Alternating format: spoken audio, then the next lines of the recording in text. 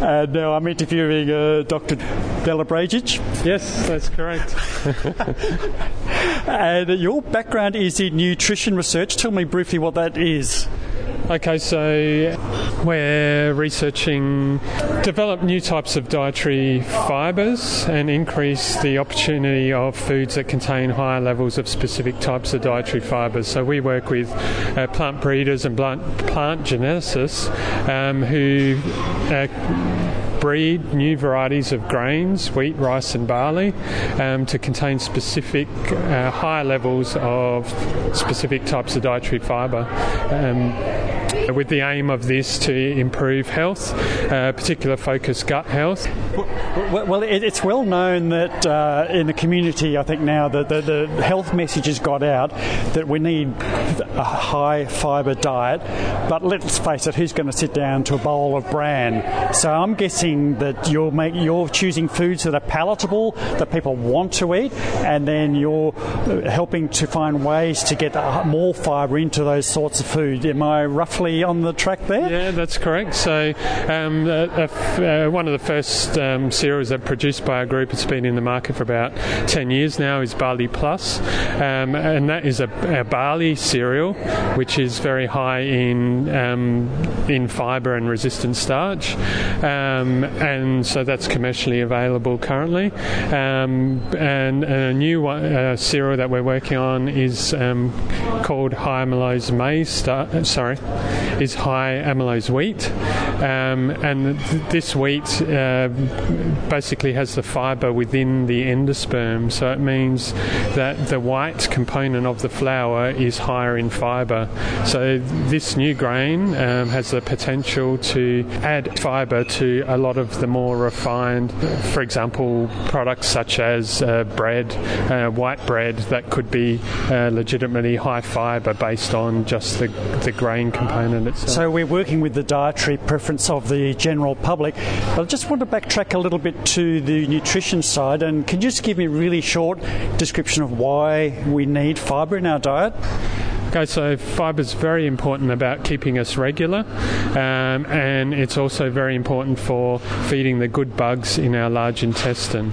So they produce substances called short-chain fatty acids, and one of those, butyrate, is linked with a reduced development of colorectal cancer. So high fibre diets are linked with not only reduced risk of colorectal cancer, but also reduced risks of diabetes and cardiovascular disease. I remember watching a really fun show on the television, and she was talking to a person who ate almost no fibre. She'd eat chocolates, and her diet was just gobsmackingly bad. And she said, let's do an experiment. And she ate a bowl of sweet corn. In fact, they both ate sweet corn and then their regular food. And they measured how long it took for it to pop out the other end. Now, the difference was very stark because it took the TV presenter with a good diet hours, like 12 hours or something, for that to move through her body. And for the other woman, it took... Oh, have I got this back to front? It probably took a couple of days, maybe. Yes, I've got it back to front. So with a high fibre diet, you would move the stuff through your body fairly quickly, but with a really bad diet, it would just sit in your gut for, well, interminably.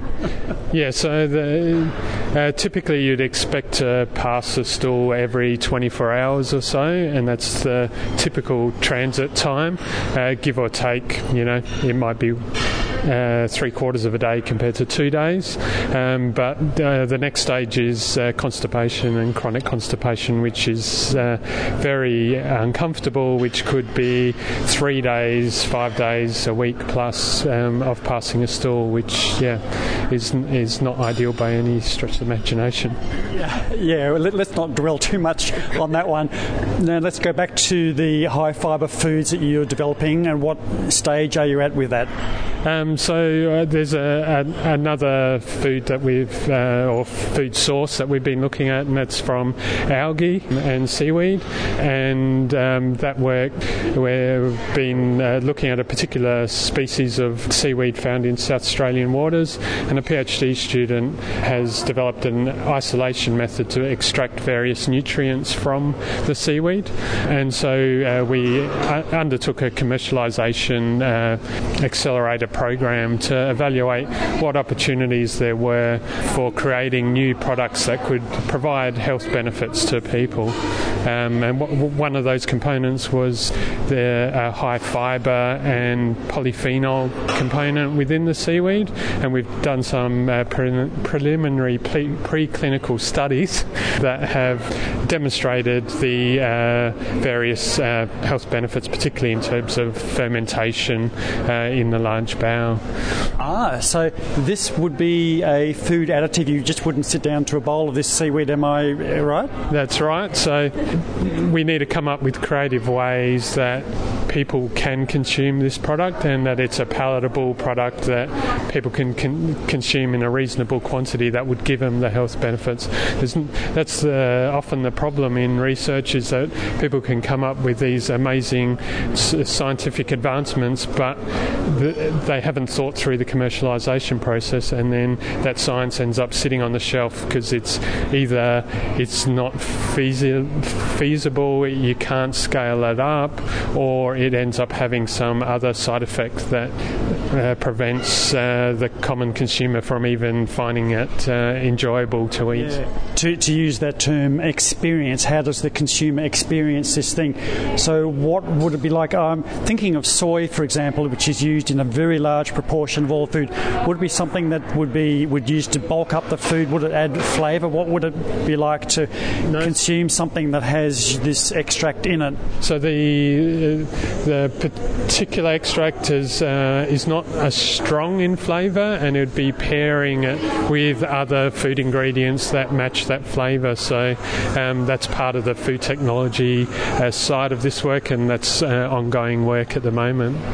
Does that have a strong flavour? It depends on the extract. The fibre and polyphenol has a moderate flavour, but some of the other extracts, the mineral extracts that we have, pretty well have no flavour at all. So it's also the challenge of going to market is deciding which products we go with first, because we've got quite a large number in our suite of products we can... Well, I'm guessing here you would be working with the food producers, the processed food industry, and they would be looking for ways in which your product could be useful to them. Yes, that's right. But even before going to that avenue, we do a lot of that work in-house beforehand to evaluate what are potential opportunities for the product, and then approach the industry to then come in and see whether it's something that appeals. And you're saying that commercialisation is important? That's a way of getting your product out there, actually used? Yes, it's an essential part of the process.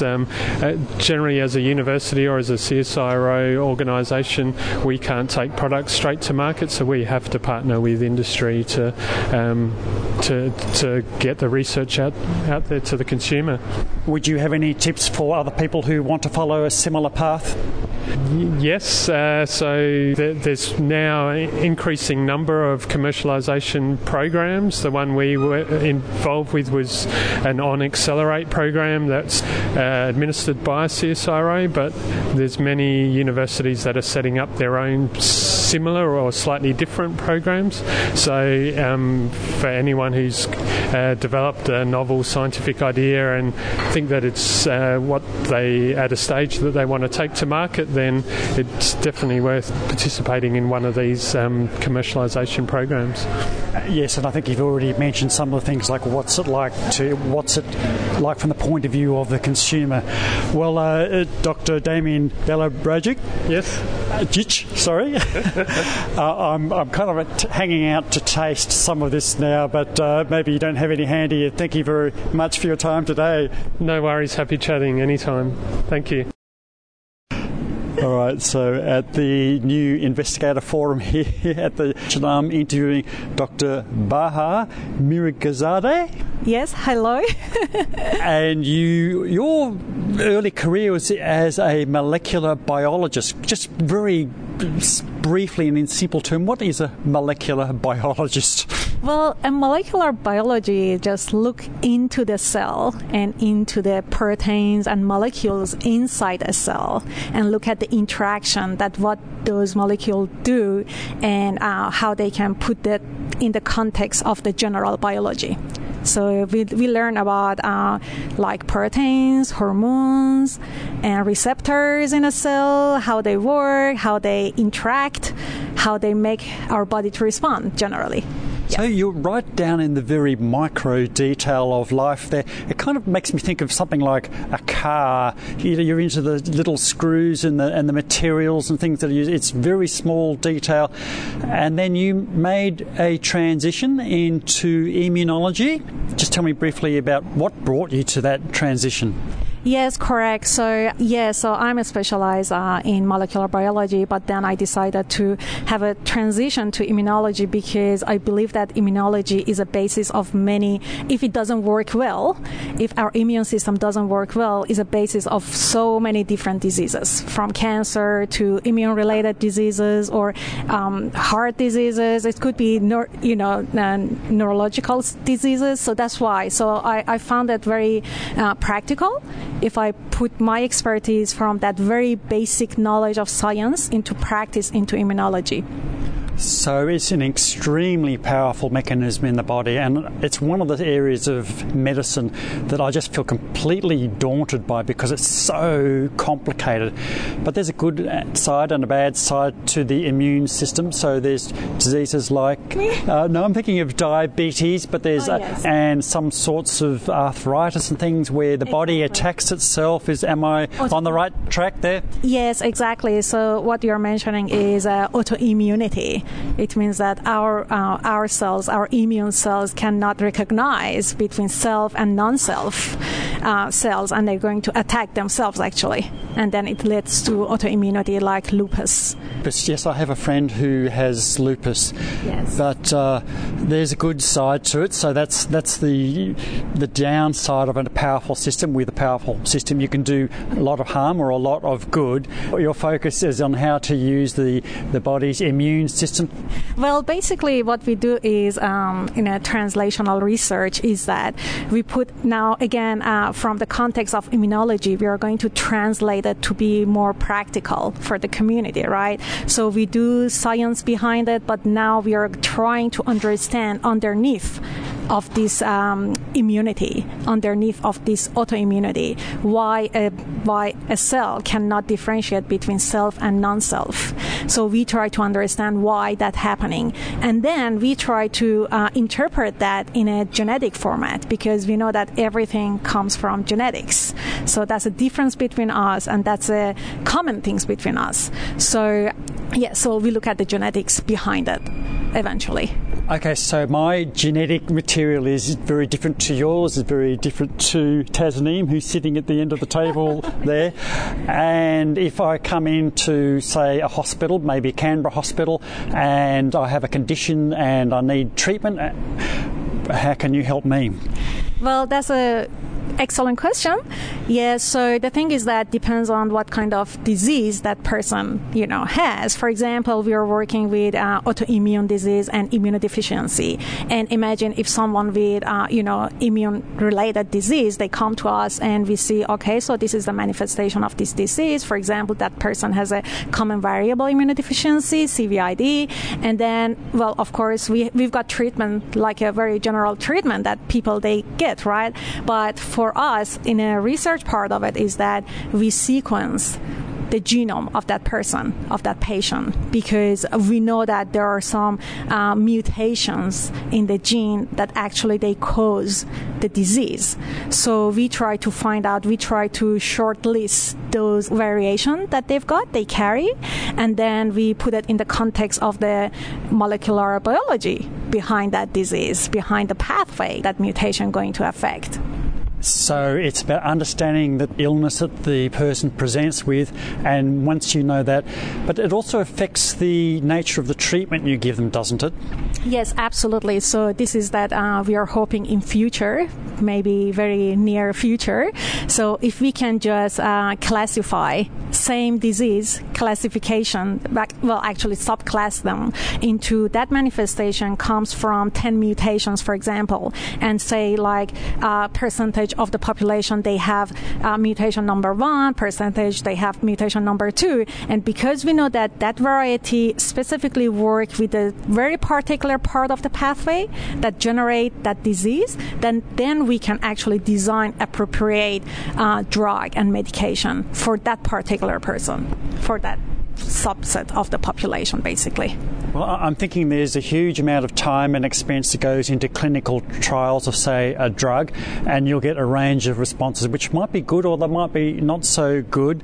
And your research is helping to figure out why some person reacts well to a treatment and another person does not. Is that correct? Well, this is correct. So this is, again, goes back to the genetics behind that. So some people, they do not really respond well because they are really different. Because the genetic behind it is different. That's why they respond, differently. And also, of course, there is a whole lot of interaction between different genes. Maybe they have the same genetics, but still they have a genetic interactions there. So it can get really, really complicated, but we try to make it very simple, and we try to make, to find out about those major causation of the disease and just try to tailor that drug based on that. Yes. It strikes me that this is really an emerging frontier of science. Would you say this is very, very early days? Well, in some areas, we are almost there. So, so around the world, not that many countries or institutes are able to do that. As you said, it needs really good funding and hard work and good researchers behind it. But yes, we are in an early stage. We are pioneer here in the Center of Personalized Immunology in Canberra and at NU, as well as in the Canberra Hospital, for diseases related to immunodeficiency and autoimmunity. But I know that around the world there are some other centers that they work in different other diseases actually. But I can say that we are pioneer here for autoimmunity and immunodeficiency. Yes. Well, genetic testing has improved enormously, and I believe here at the John Curtin School of Medical Research there's actually a genetic sequencing lab. Is that correct? Yes, we've got a center here actually. Yes, so we do that sequencing. Yes. And it's amazing how this can be done so cheaply now compared to what it was. So I'm just imagining me showing up at the hospital and I've got some disease, and you would take maybe a cheek swab and then you would do some genetic sequencing on that. Is that right? Yes, that's correct. So, for the patient, we are very, very easy and gentle on the patient. Exactly. So we can just grab one or a few cells and we can extract the DNA out of it, and then we put it through sequencing for the to find out all the profile of the genes, and then we look at the algorithm of the known mutations, and then we can discover perhaps new mutations there, or there is something that been well known in terms of the disease-related mutation and variation there. Yes, and then we can do our research on it. Yeah, I'm imagining this huge database. So you'll look for a particular genetic sequence. You look up the database and say you are of this type. The cause is related to this, and therefore this is the range of treatments that's best suited to you. Am I on the right track? Yes, you are right, on the right track. So yes, correct. So we are dealing with an enormous, huge database, and we've got bioinformaticians, our colleagues. So I said that we are a really big team from medical doctors, researchers, scientists, bioinformaticians, all sort of people working together and collaborating. So yes, we put the data through algorithm, and then we know some mutations. We can just actually put the algorithm to tell us which one is damaging, that variation is damaging, disease related or not. And then this is the next step, actually what we are doing now, that we put that mutation into practice. We are looking at that mutation. We try to figure out if that mutation is functional or not if that mutation is related to that disease or not. So when we find out this, and then we can, look for the drug and how to stop, that malfunction of that protein, for example. Well, Baha, you have a lot of passion in your work. What motivates you?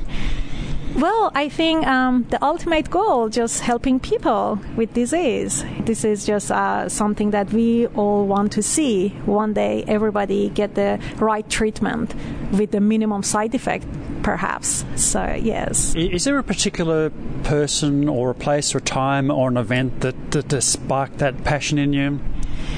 Well, I think my colleagues, perhaps, working in the hospital and working with all great scientists, it's a very hard work, as you can imagine.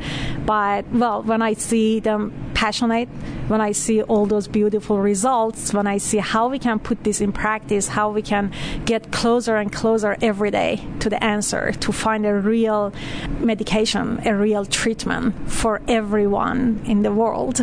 So it makes us really happy and excited. Yes. That sounds like an advertisement for people to get into science and maybe into medicine. Absolutely, absolutely. I think this is a fantastic job. It's a hard work, but it's worth it. It's absolutely worthwhile doing it. Well, next time I go in for some genetic testing, I'll keep my eye out for you, and thank you very much for your time. You're very welcome. Thanks so much for your time.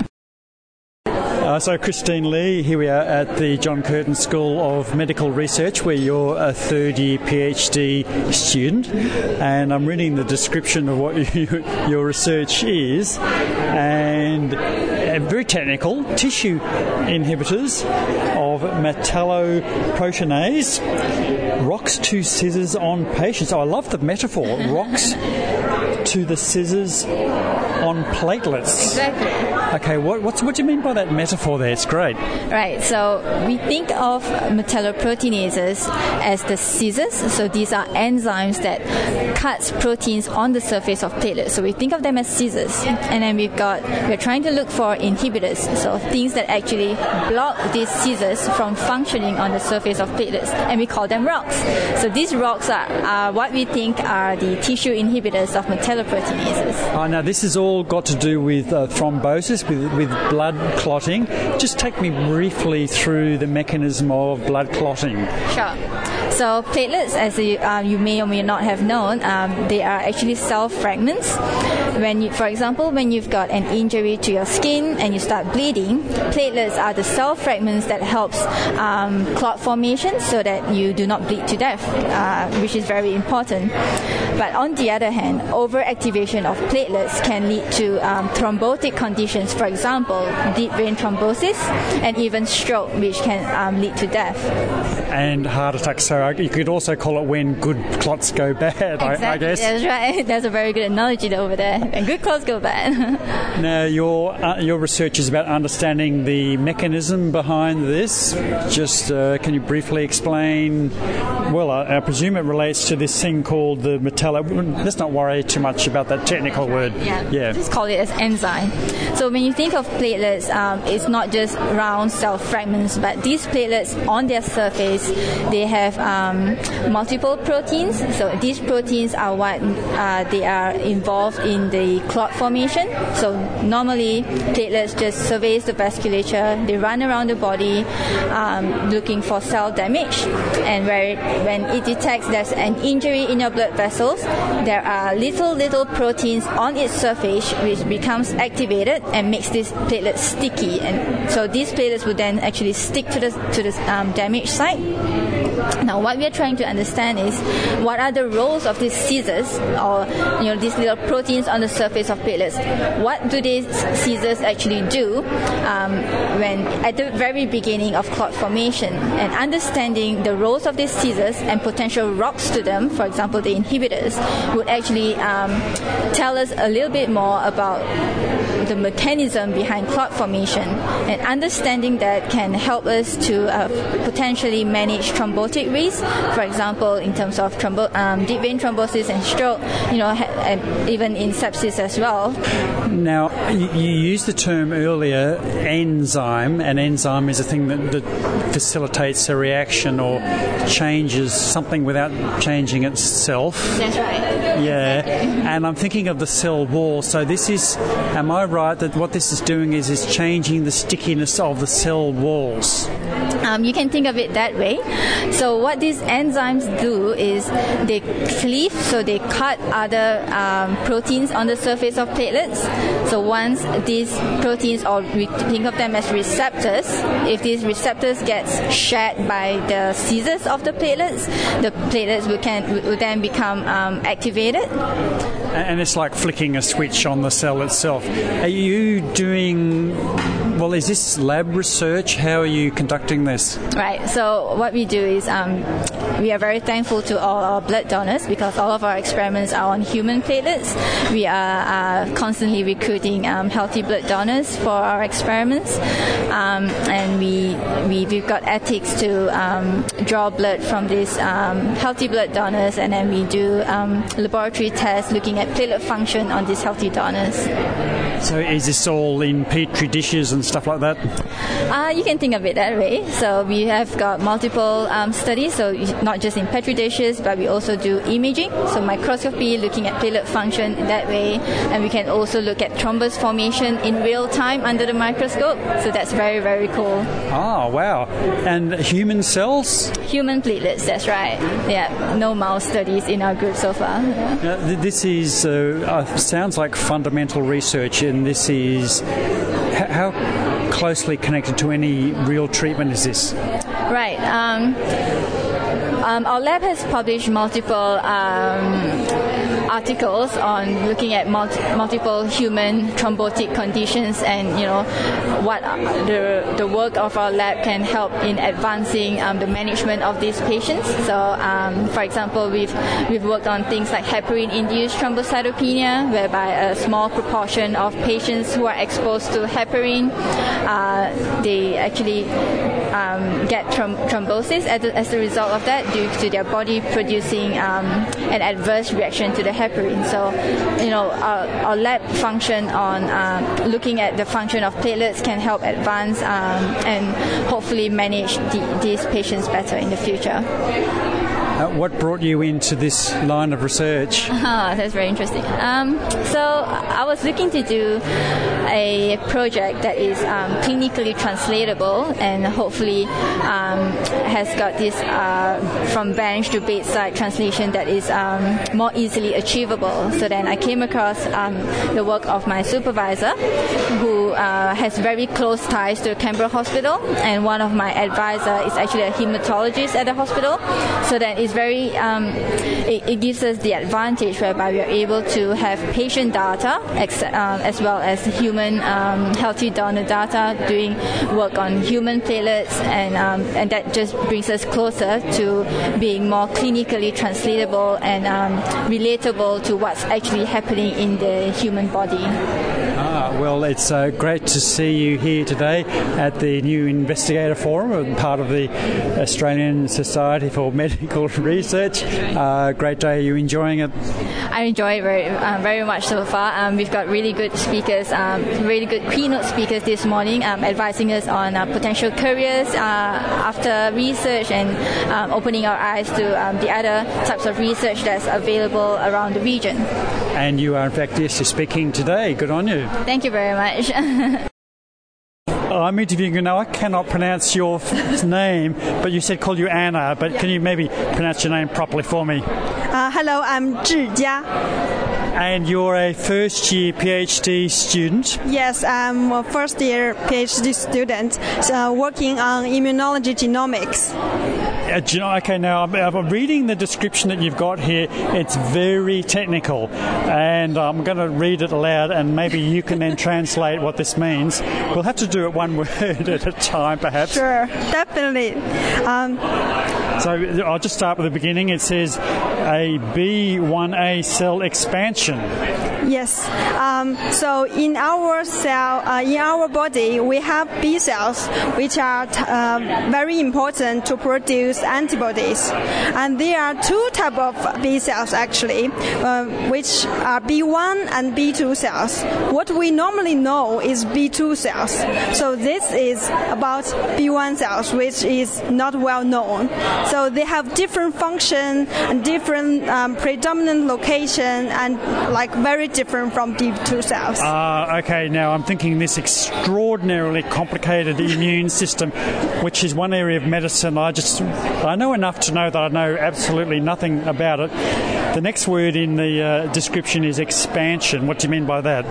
Expansion means they have more, not only the percentage, but also the cell number. They have more B1A cells. Okay, so the population of these B2 cells, we're getting there. We're 3 words in now.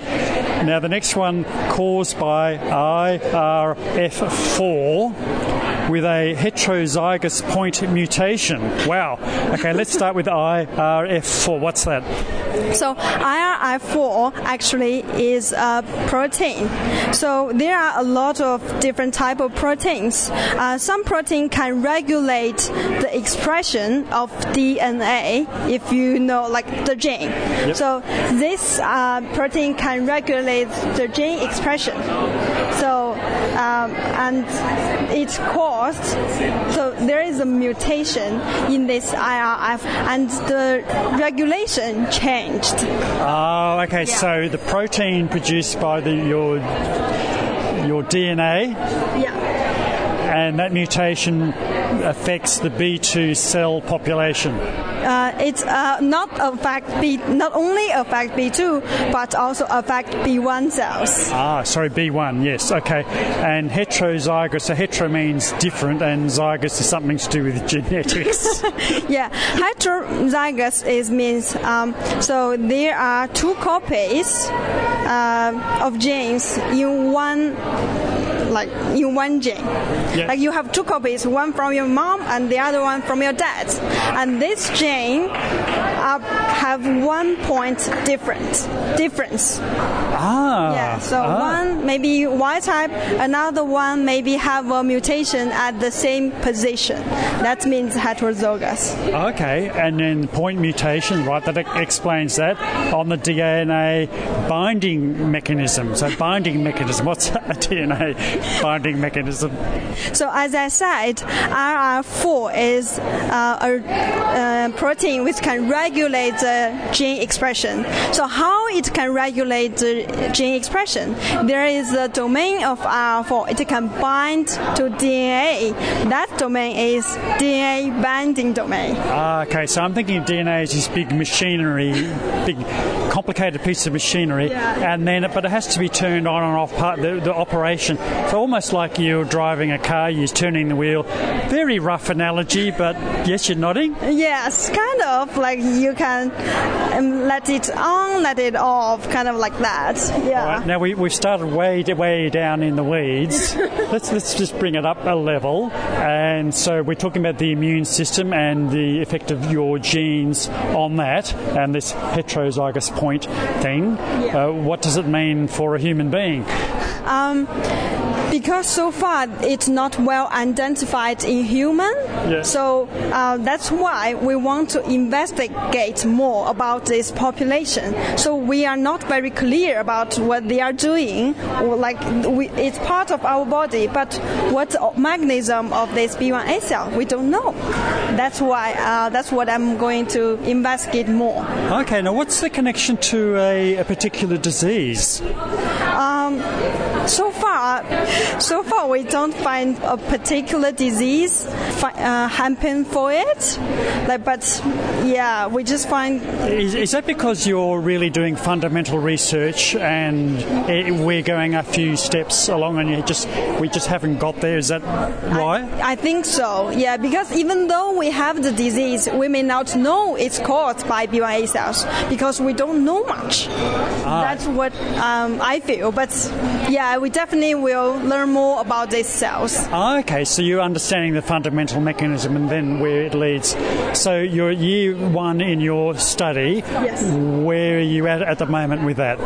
I think I'm still at a very basic level. I need to approach more, definitely, but I hope there will have good results. Okay, in the future.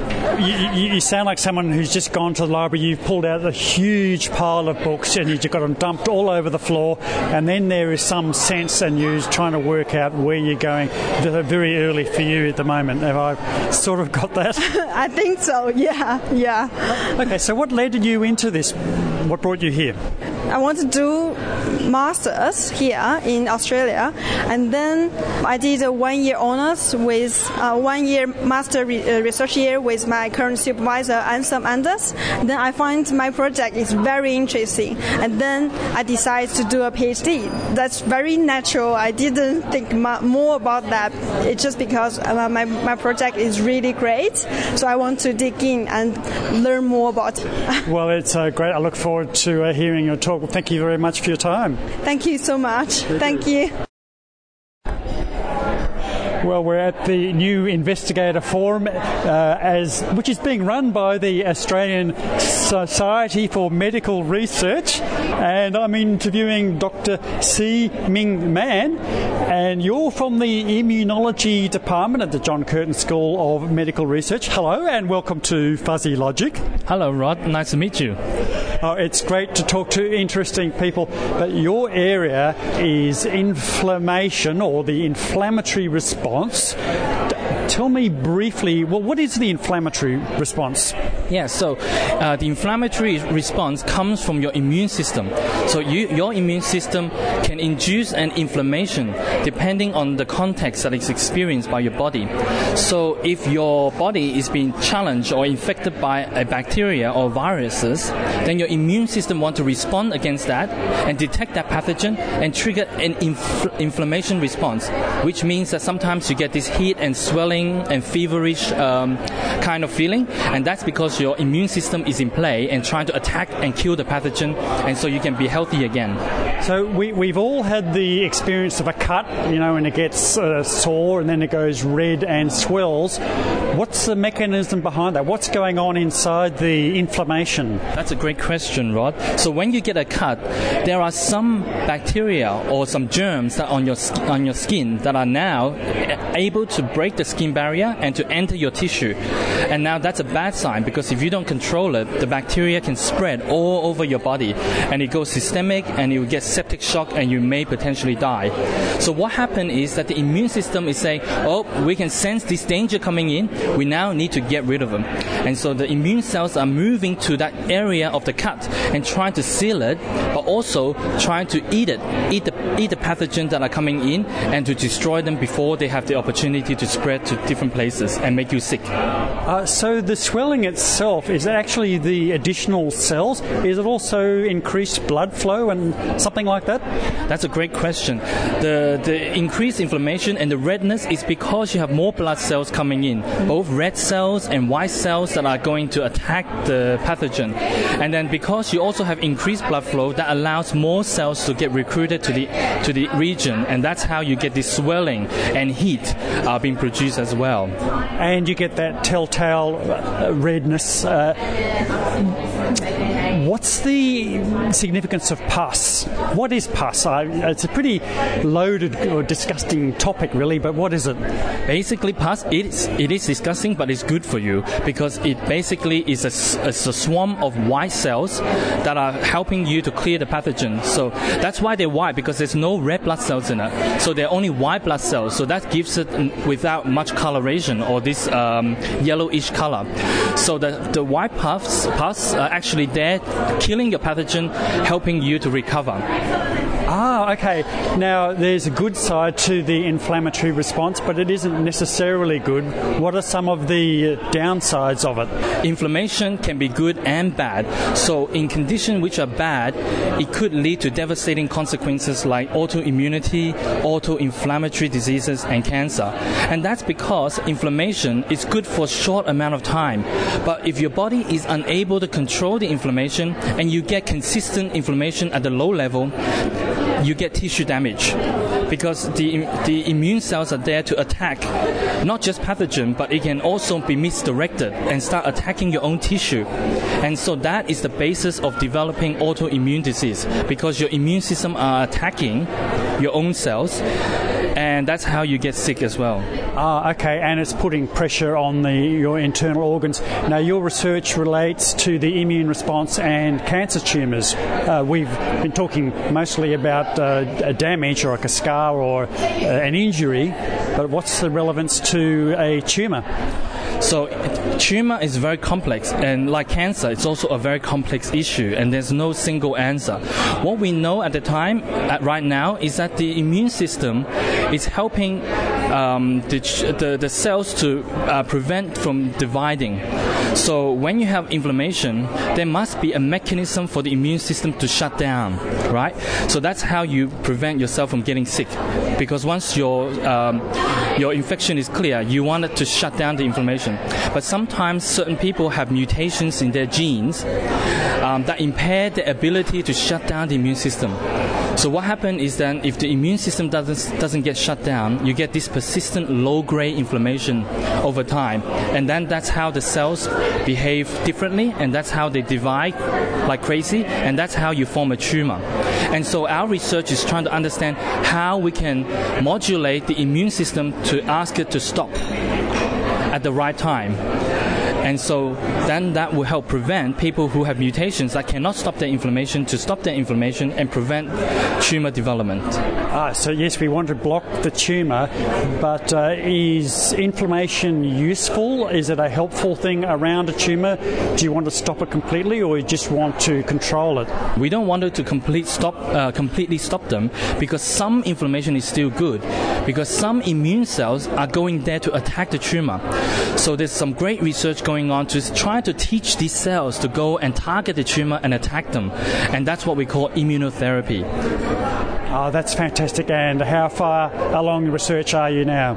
I think we're getting close. We're getting closer every single day, and that's the beauty of doing medical research. We don't have an answer overnight, but over the years we have developed the tools and the skills to address this question, find new drugs that we can target immune cells, and hopefully very shortly we'll have new therapies to target cancer of all different types. Well, for those people who are suffering cancer, they are waiting impatiently for research such as yours. Fundamental research, a lot of it, and thank you very much for your time. Thank you very much for this opportunity. Josephine Wong, you've just given a talk here at the New Investigator Forum. Yep. And your work is looking at a thing called macular degeneration. Yeah. Let's just give me a quick description of what is macular degeneration. So macular degeneration is a major cause of blindness among the elderly across the Western countries, so including the Australia. So they often occur in people who are over 65 years old, and these AMD patients usually have a loss of central vision because there is a loss of them, like some kind of receptors in their eye for sensing the light. So that leads to a loss in their vision or even complete blindness. I've seen pictures that show what it would be like for somebody with it, and the central part of their vision is like it's got all milky, blurry. It's horrible. Yeah, that's yeah. And currently there are no treatments for like the more common form. Yeah. And now the cause of it goes back to the retina in the back of the eye, right? Yeah, sure. Yeah, it origins from the retina of the eye, so it's like the network at the back of the eye. So what happens to the retina to cause this? Like there are many factors causing AMD. For example, there can be aging factors, genetic factors, and environmental factors. We don't actually sure about like which other factors may be involved in this disease, but we are trying to find like ways to treat it. Okay. So inflammation, you're doing well.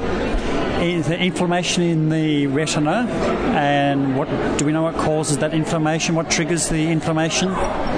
We don't actually know what causes the inflammation symptom in AMD, but we think that there is a way to regulate this inflammatory pathway, and then it may slow down AMD progression.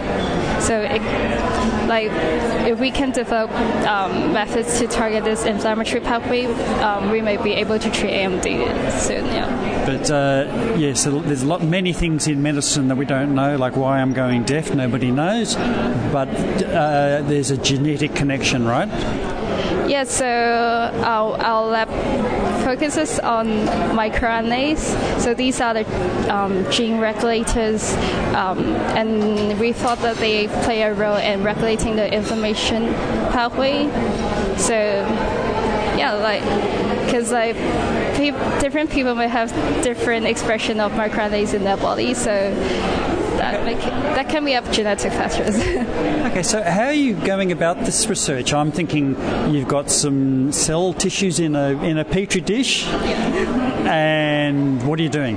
Oh, we are not exactly doing it on petri dish, but we are extracting different cell types from the retina of mouse, and we are extracting cells from like the wild-type mouse and also mouse with dry AMD characteristics. So like when we do experiments on these cells, they may give some information about how inflammation occurs in these cells. And we also do some experiments with human cell lines as well. So would it be true to say that this is fundamental research and then how it translates into some sort of therapies further down the track? So we are trying to see if the microRNAs, so as I've talked about, like they are the master gene regulators. So if these microRNAs can really regulate the inflammatory pathway, we may be able to play around with these microRNAs and see if we can reduce inflammation in AMD. So my translation of that into simplistic terms is the genetic machinery, you're understanding how the genetic mechanism works, and the, what's it called here? The inflammasome, the inflammatory response in the retina, you're pretty right, actually. Well, there you go. You could listen to my paper later this afternoon. What got you into this? What motivated you to be here in the first place? Well, that's a good question. I actually want to do research since high school, but I don't really have an interested field in particular. And I've been doing research in different biological fields, but I think to me eyes are really important organs because I really love to see what happens around the world with my eyes, and I think I've got most problem with my eyes for myself, so I would like to do eye research for the future. Well, hopefully I won't get macular degeneration as well as hearing loss, but it's been a great pleasure to talk to you. Thank you very much, Josephine. Thank you. So we're here at the New Investigator Forum, and we have one of the conference organisers. Yes, I'm the convener of the committee, yes. I should say who you are. You are Fazi called Bache. Yes, yeah. What have been the highlights this morning? What I chose for the speakers was that not only these new scientists and the people who are doing their PhD or they are early career researchers in the science, they need to be inspired by the career path that they are taking.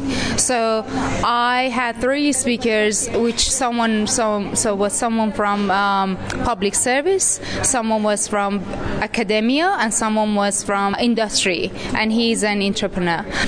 But then I think they inspired the audience in the room very well, because when she started talking about the public service, she said all about highs and downs that you might experience in the public service. And then when Siming started talking about academia, he said all things about the challenges that he has been facing, or all the questions or the moments that he is not sure about what's happening next. Especially in academia, you will have a lot of those moments. And now how he overcame, and he's who he is now. With Damien, he started talking about how he took his PhD and research and he's putting it into practice, and he's building a small company, small product, and he's going through the industry phase. Well, you used a key word there. You said inspired, Yep. But the other word that strikes me about what you're saying is leadership. Yeah, absolutely. So these 3 people are the successful leaders in that career type, and that's why I asked them when they were giving talks, they could be like a role model to these people, and they can think about that how they can make a change in their career of becoming a leader. Because when you're stepping out of your comfort zone, when you want to make a change, when you want to make a decision, this is how you decide to start leading your own life, and you have to have that leadership ability to take the And it's not just the glossy, look what I've achieved. What you're touching on there is the challenges. Where is it difficult? And it's not always an easy path. No, absolutely not. So what I liked about these sessions was that they were not just coming here saying that, look how successful I am, and I did this, it worked, I did that, it worked, and not just talking about those highlights of success, but they were talking about the moments that they failed too, or they are feeling that they are not so great in that and they need to improve. So that was something that inspired these people. So they're not thinking that only perfect people will be successful in the world. They are someone like them. Yes, there's somebody like me, or somebody sitting in the audience, and what you're suggesting now is science isn't just about the facts, about the mechanism, the laboratories, people in white lab coats. It's about people, and it's about inspiration, it's about the emotion, because we are, after all human beings doing this. Yeah, absolutely. So they can see example of very common people when they are talking about the path that they were taking. They were like bachelor, or they were simple people at the beginning to start with, but things they were coming on their way, and they took those challenges and risks to become who they are now. So Farsi, looking forward to some of the speakers this afternoon, the inspiration and the leadership. Thank you very much. Righto, Tasneem Rahman. Actually, you're a postdoctoral research fellow, aren't you? Yes. And you're one of the organisers of the event here for the Australian Society of Medical Research. How's it been? Thanks, Rod. So far the conference really went very well, and as you have seen, like a lot of crowd was there, and we really enjoyed throughout the beautiful presentations from our speakers. So on that Sundowner event, as you have seen, it's very relaxing talk, and by Dr. Hannah Clark from ACT Health. Every year we organize this conference, and we are also looking forward to our our listeners for the next year conference that would again be sometime on June, probably on 7th as well, on 2019. So we will also have scientists at the POP show. So that is organized by Fill Up on Science. So for the more information regarding the scientists on the POP, you just can Facebook that event on 11th July, Health and Medical in the POP. And that is going to be occurred on Smith's Alternative on Civic. So that's going to be another interesting program from ASMR SCT, and that is going to be occurred on 11th of July from 7 p.m. to 9 p.m. So just have your beer, listen some interesting science talk, and we are looking forward for all our listeners to be there on the pub on that moment. We like science with a beer, and what's really been noticeable today is there's a real excitement, and I couldn't help noticing all the people standing around the posters and excitedly talking and showing each other their work, and that's a wonderful thing. Yes, and I would like to thank from the bottom of my heart to you, Rod, and your Fuzzy Logic Science Show and 2XX FM 98.3 for having this huge coverage for all day long. Thank you so much. It's been a pleasure, and we look forward to the next event.